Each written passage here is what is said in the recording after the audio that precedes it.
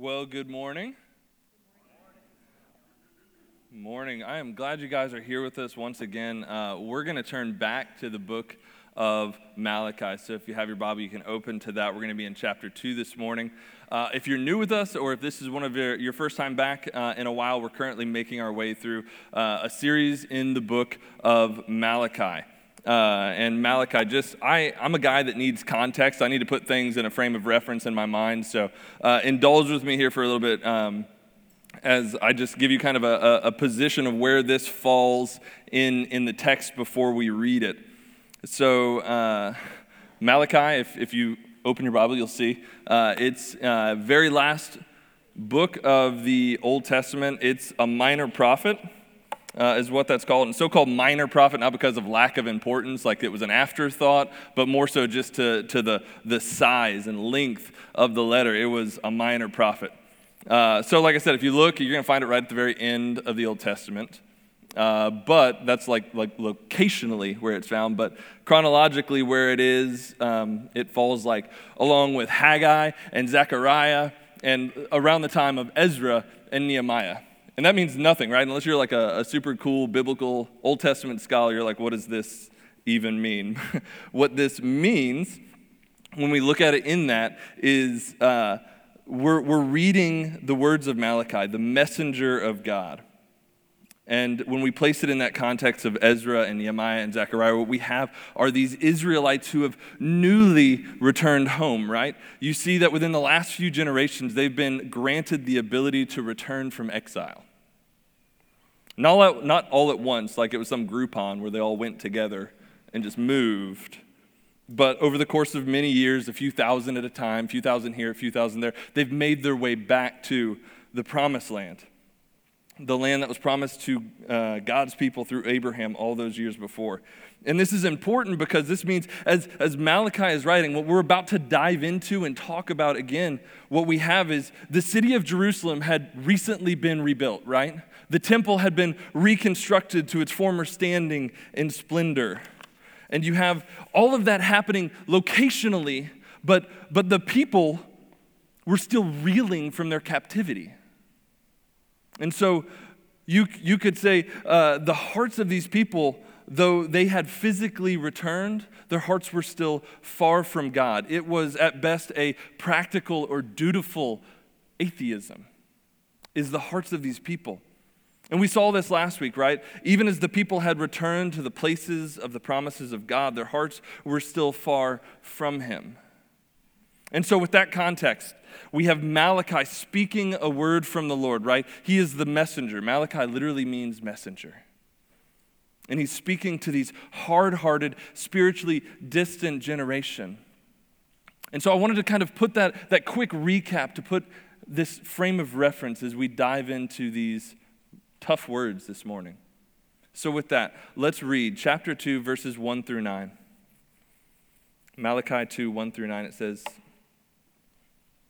"And now, O priests, this command is for you. If you will not listen, if you will not take it to heart, to give honor to my name, says the Lord of hosts, then I will send a curse upon you, and I will curse your blessings. Indeed, I have already cursed them because you do not lay it to heart. Behold, I will rebuke your offspring and spread dung on your faces, the dung of your offerings, and you shall be taken away with it. So shall you know that I have sent this command to you, that my covenant with Levi may stand, says the Lord of hosts.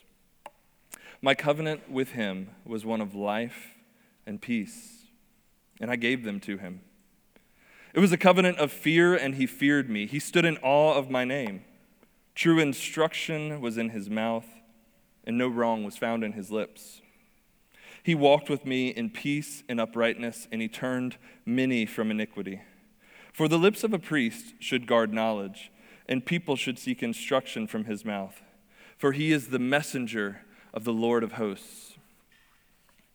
But you have turned aside from the way. You have caused many to stumble by your instruction. You have corrupted the covenant of Levi, says the Lord of hosts. And so I will despise I will make you despised and abased before the people, inasmuch as you do not keep my ways, but show partiality in your instruction. Let's pray. Gracious Father,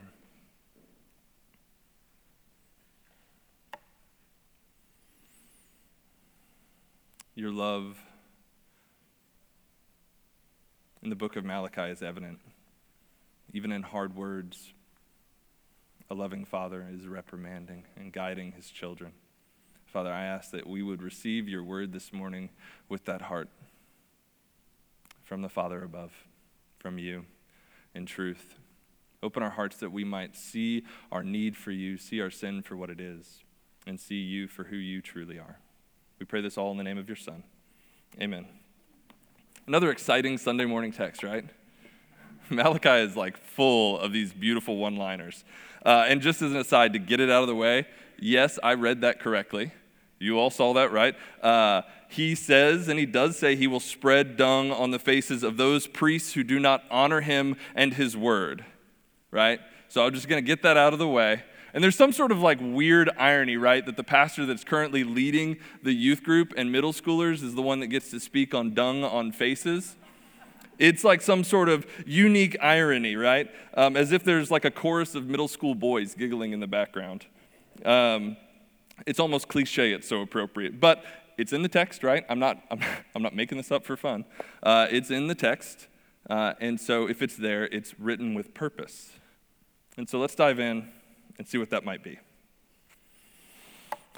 So last week, we talked about the carelessness of worship, right? Last week was the carelessness of worship that had arisen during this time, and Malachi does something. He addresses the priest in last week's text, right? You see that in verse 6. He's addressing the priest, but you get this general sense that what he's saying, this carelessness of worship that he talked about last week, was present for all the people. The priest and those attending, right, had grown careless in their worship. They were scoffing aloud at what was to be genuine worship. And we saw that last week, right? It wasn't just the priests sacrificing the leftover unwanted lambs, the ones that were no use to the people, right? But it was the people who were indeed bringing them to the priests to bring these offerings to them. And so it was both the priests and the people that were all lumped together in the carelessness with which they pursued worship as a people. And so we covered that last week. But this week, we start off, right? And it's clearly talking just to the priests, right? Because it starts out in verse 2, and now, O priests, this command is for you. And so you're thinking, okay, doesn't apply to me. Free pass, no dung on my face, right? So, but clearly there's something that needs to be explored here. And so what I want to do quickly is just talk about what exactly a priest is. And why does this matter, since we don't seem to have this at our church, right? We don't have priests. No one here is called a priest. So what could this mean? And I think before we go further, it'd be good to clarify what a priest was and what that means for us who are on this side of Christ. And so to give context to the text this morning, generally speaking in the Old Testament, it was the priest who was the one who offered sacrifice for the people of God. They were to be, in essence, the go-between, right, between God and his people. So the people were too unclean, right, to offer a sacrifice. And so the priests consecrated themselves and offered sacrifices to God on behalf of the people. And so this was the priestly responsibilities, to offer sacrifice on behalf of the people to cleanse them from sin.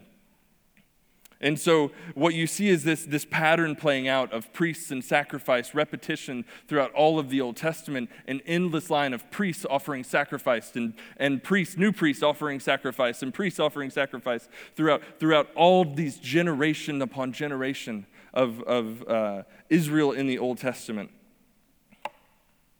And you can see this is almost to act as a pattern, right? We who are in Christ see this as a pattern of the type of the one who was to come, right? Who is Jesus Christ. And you see the sacrifice was not to be of themselves. It wasn't the priests giving of themselves, but there were to use spotless lambs or offerings without blemish. And there's a lot you could unpack there about the nature of that, but I want to set this in mind for you. These offerings had rules, had guidelines to define what was worthy to be offered up by these priests, and the manner in which they were to function and to operate. It all had symbolism and meaning and importance. And so these priests were offering sacrifices continually throughout their lives. In the Old Testament, you see priest after priest continually offering sacrifices. And they did this continually, and they guided the people that were under them as they made these offerings. And so you have that idea of this Old Testament priest. Now in the New Testament, by contrast, the New Testament, you never see the term priest, at least in reference to some like official position held within the church, right? The reason for this is clear. Jesus Christ himself became our permanent priest, right? The Old Testament priesthood is now done, finished, obsolete, completed because of who Jesus Christ is. And so you have in Hebrews chapter 7, you have him say, the former priests were many in number because they were prevented by death from continuing the office. But he holds his priesthood permanently, he being Jesus Christ, holds his priesthood permanently because he continues forever. And so by contrast to these Old Testament priests, you have Jesus who will be our forever priest because he sacrificed himself once on the cross for all. We are no longer in need of a priest who offers sacrifice on our behalf because Christ completed the sacrifice. And so you have this position, right, of this Old Testament priest. Now the sacrificial system was complete, but the responsibilities of a priest were beyond that. They had other duties to perform of the Old Testament priest. Namely, you have the teaching of the Word of God and the leading of the people of God. So if you look at verse 7 from our text this morning, right, you can see that the lips of a priest should guard knowledge, and people should seek instruction from his mouth. While the New Testament doesn't have the office of priest in the manner in which the Old Testament did because of the sacrifice of Christ, we do see that there is still a need for the duties of teaching and leadership of the people of God. And we see that supplied in the role of elder and pastor, overseer in the New Testament. Titus reminds us of this, right? In Titus chapter 1, verse 9, he says, when talking about the qualifications for an elder, he says, he must hold firm to the trustworthy word as taught so that he may be able to give instruction in sound doctrine and to rebuke those who contradict it. And so as we look at the text this morning, we see it's talking to these priests specifically in the Old Testament, but that doesn't give us the free pass to check out, right? Because there is something that applies to us today. He is giving, as much as he is speaking to the priests, he is giving to us the warning, to the church a warning of how we are to operate as elders and leaders and how what to look for when we follow them. And so, with that, we see in Malachi that he says to these priests, and don't forget what you read, right? The nature of which we read, because I just gave you a lot of other information. God is angry, right? That's pretty evident in the text. God is angry. You don't get to the point of spreading dung on people's faces with like mild disappointment. Like that's not the jump that's made there. I'm a little annoyed. I know what I'll do. No. This is anger, not mild displeasure, because God is angry because these priests have failed in their duties and in their calling. They should be leading the people and offering sacrifices on behalf of the people, but instead they are leading the people of God astray, teaching them to value money and material gain over God. They are pleasing the ears of the people instead of glorifying God. And you can remember this as we looked and explored through chapter 1. You saw that they were skeptical of God's love, right? In the beginning, it was, how have you loved us?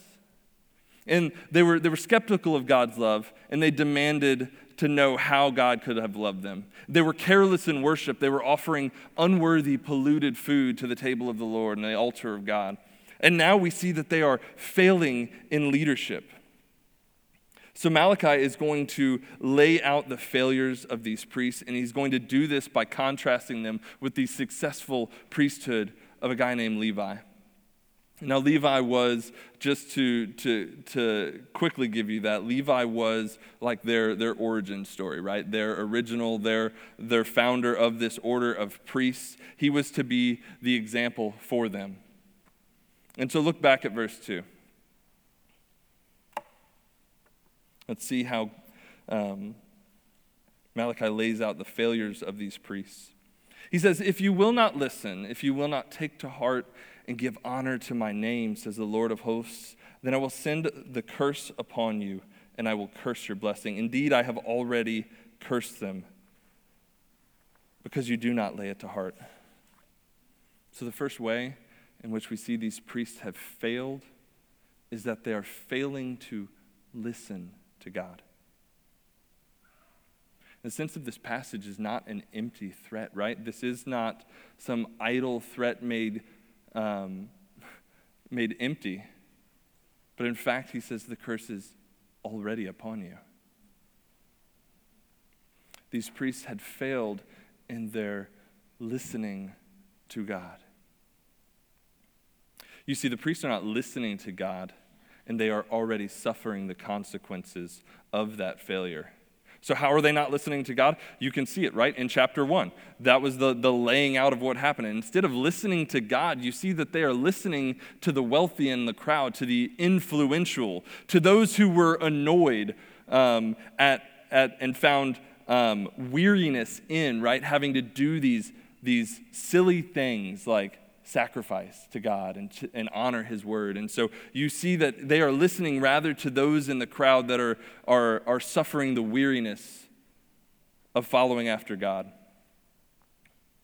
And I'm sure it was like clanging in the ears of the priests. Wouldn't it be cheaper if you could just give, let's just give one of the lesser lambs. I'm not going to do anything with this one. It's blind. I can't sell it at market. Let's use this guy. He's not going to cost me anything. Let me give this to God.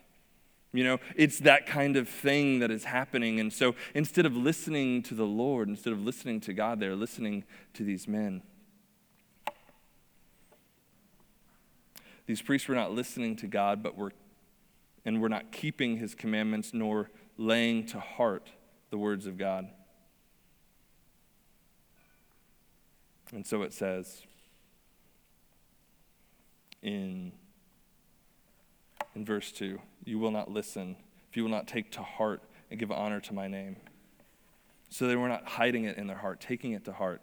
And there's this idea of listening, right? To listen to God is to hide in your heart the words of God.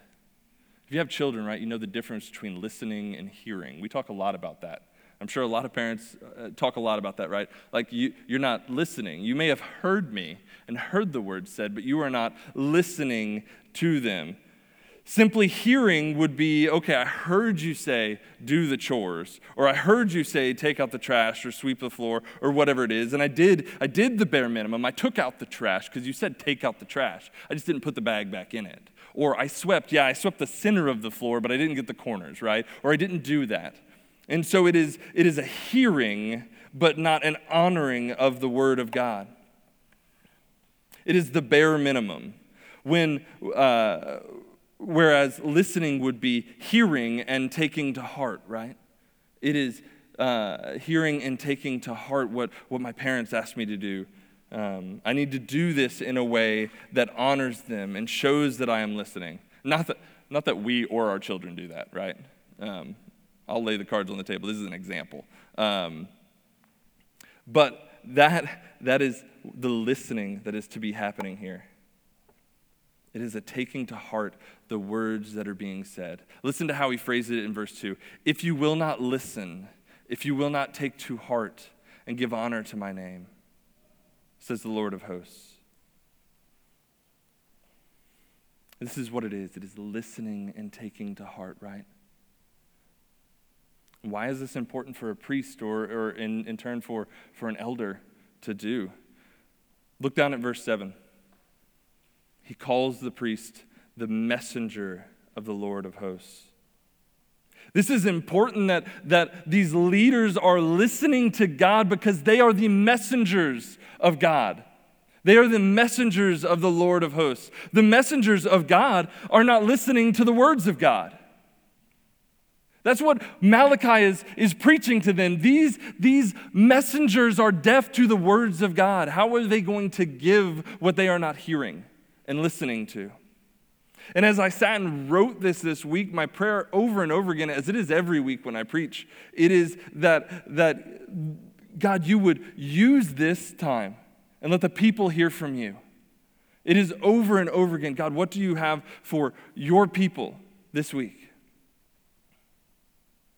What a terrible thought to think of a pastor, of this leader who stops listening for answers to that question, right? You would be left without any word from God and the mere opinion of man. And if you are hanging your hopes on my opinions, man, I'm sorry for you guys. It is a terrifying thought. There is no hope found in the opinions of men for any of us.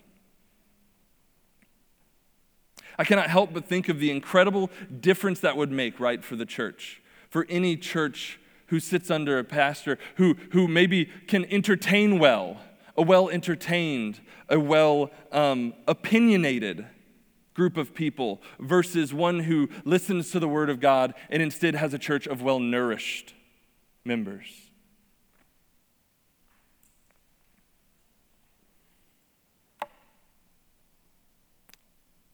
A well-nourished church would be a people of God who have not been fed on man's thoughts, but on the words of God.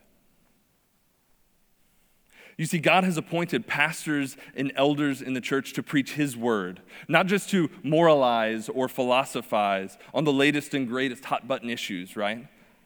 Not simply are they to lead discussions where we can all join in this bandwagon of our own uncertainty and question everything. And preachers are not simply to just analyze texts or give a rousing lecture on the original Greek and Hebrew meanings of words.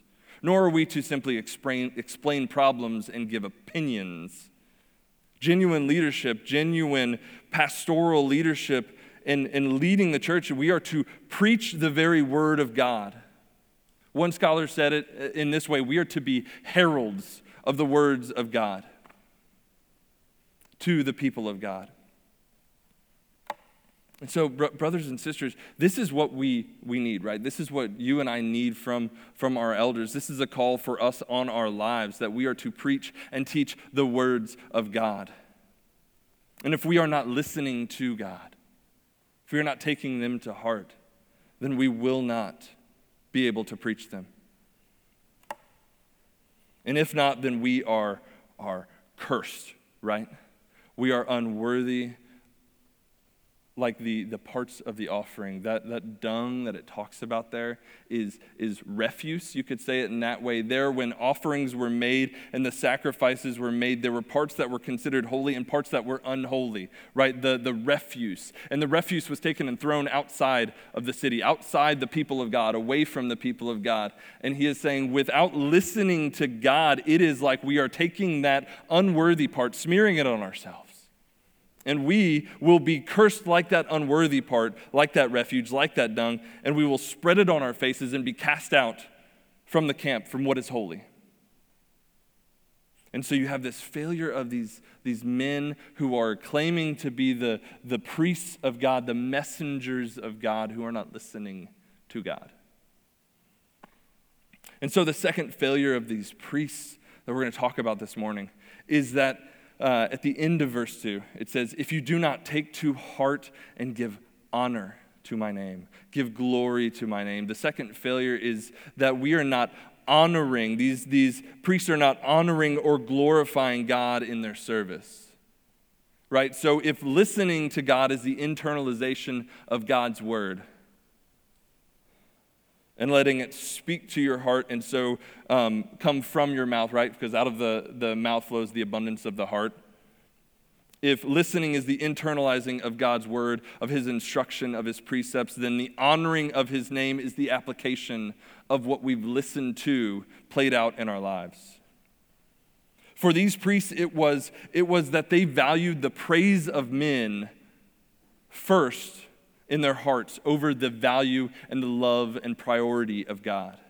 They put more weight in and more value on the praises of men than the word of God. And we can see this in the way that chapter 1 describes it, right? He says they despised his name. They scoffed at, snorted at, some translations say, the very commandments and precepts of the word of God. That's the way it phrases it at the end of chapter 1. And so brothers and sisters, as we look at this, what genuine leadership looks like, the question is, does the glory of God come first in our hearts before the praises of men?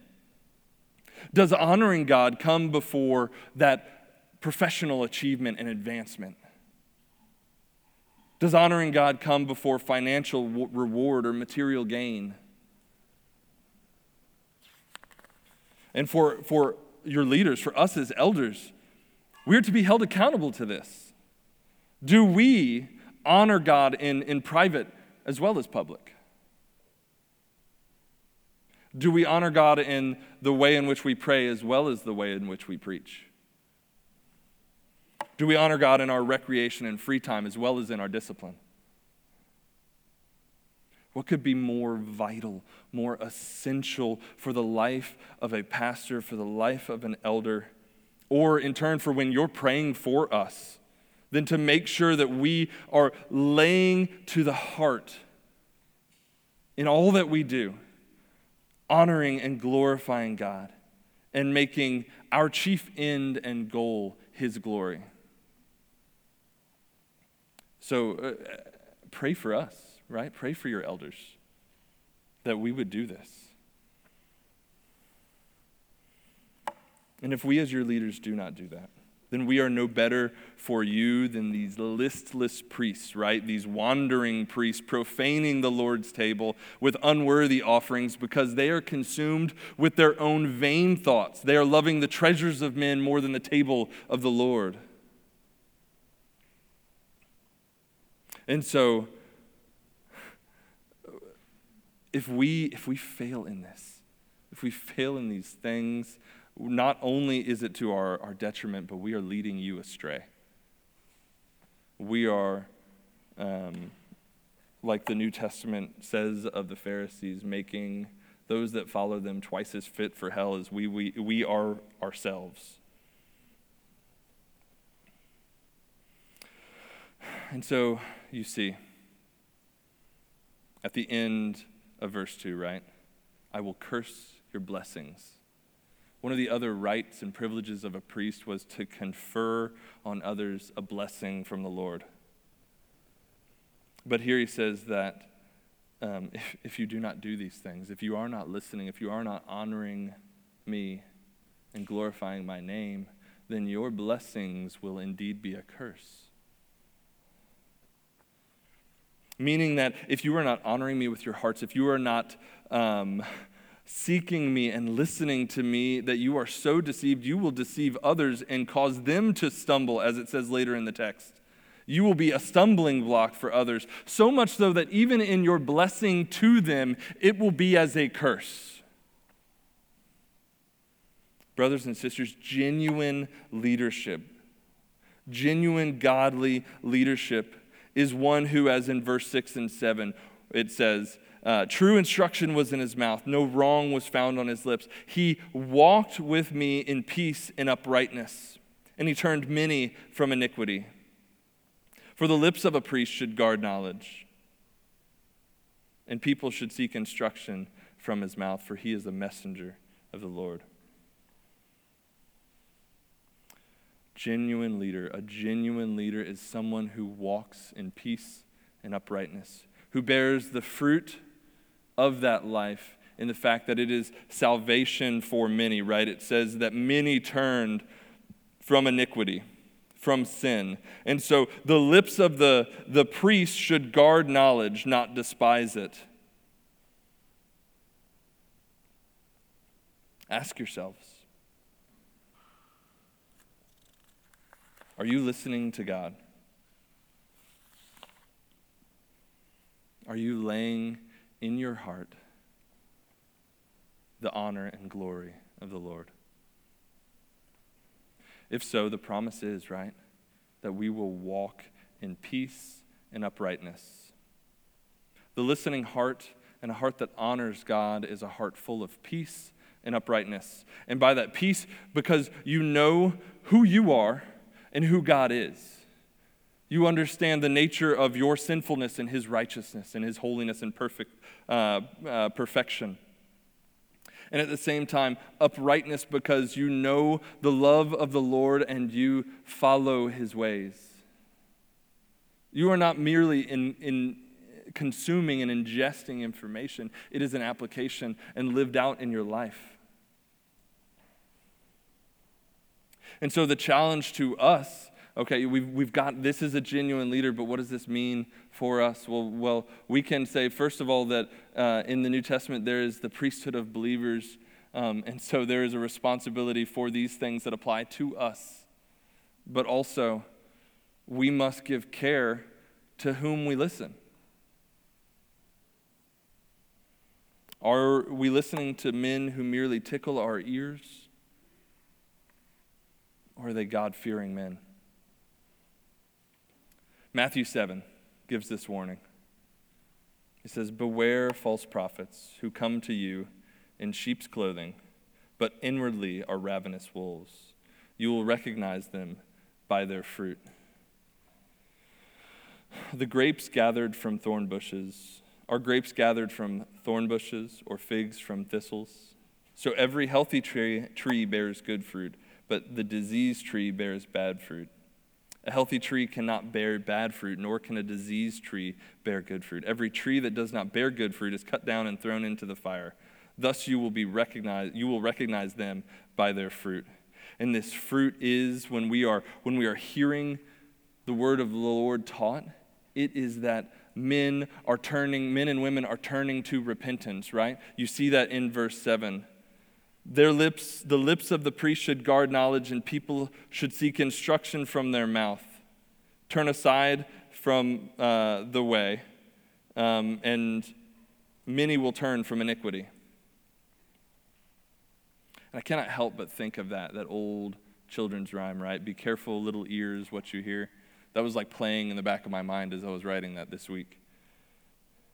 So the question is, are you following those that are following Christ? Are you listening to those that are listening to God, or are you merely letting someone tickle your ears?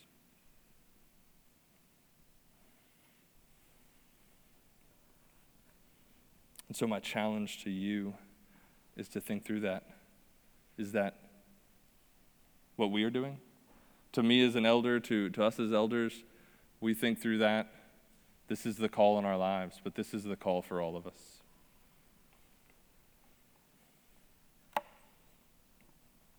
And as we think on that, brothers and sisters, let us also rejoice that we are no longer bound to the temporary priests of the old covenant who would continually offer atonement for sins.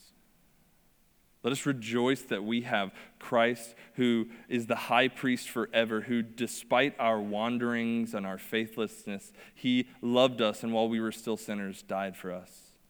The author of Hebrews reminds us of his role as high priest forever in this. It says, "Since then we have a great high priest who has passed through the heavens, Jesus, the Son of God. Let us hold fast to our confession. For we do not have a high priest who is unable to sympathize with our weakness, but one who in every respect has been tempted as we are, yet is without sin. Let us then with confidence draw near to the throne of grace, that we might receive mercy and find grace to help in time of need. So then, with confidence, let us draw near to the throne of grace, that we might receive mercy and find grace to help us open our ears, that we might listen attentively to the word of God, and open our hearts that we might honor God and glorify him in all that we say and do." Let's pray.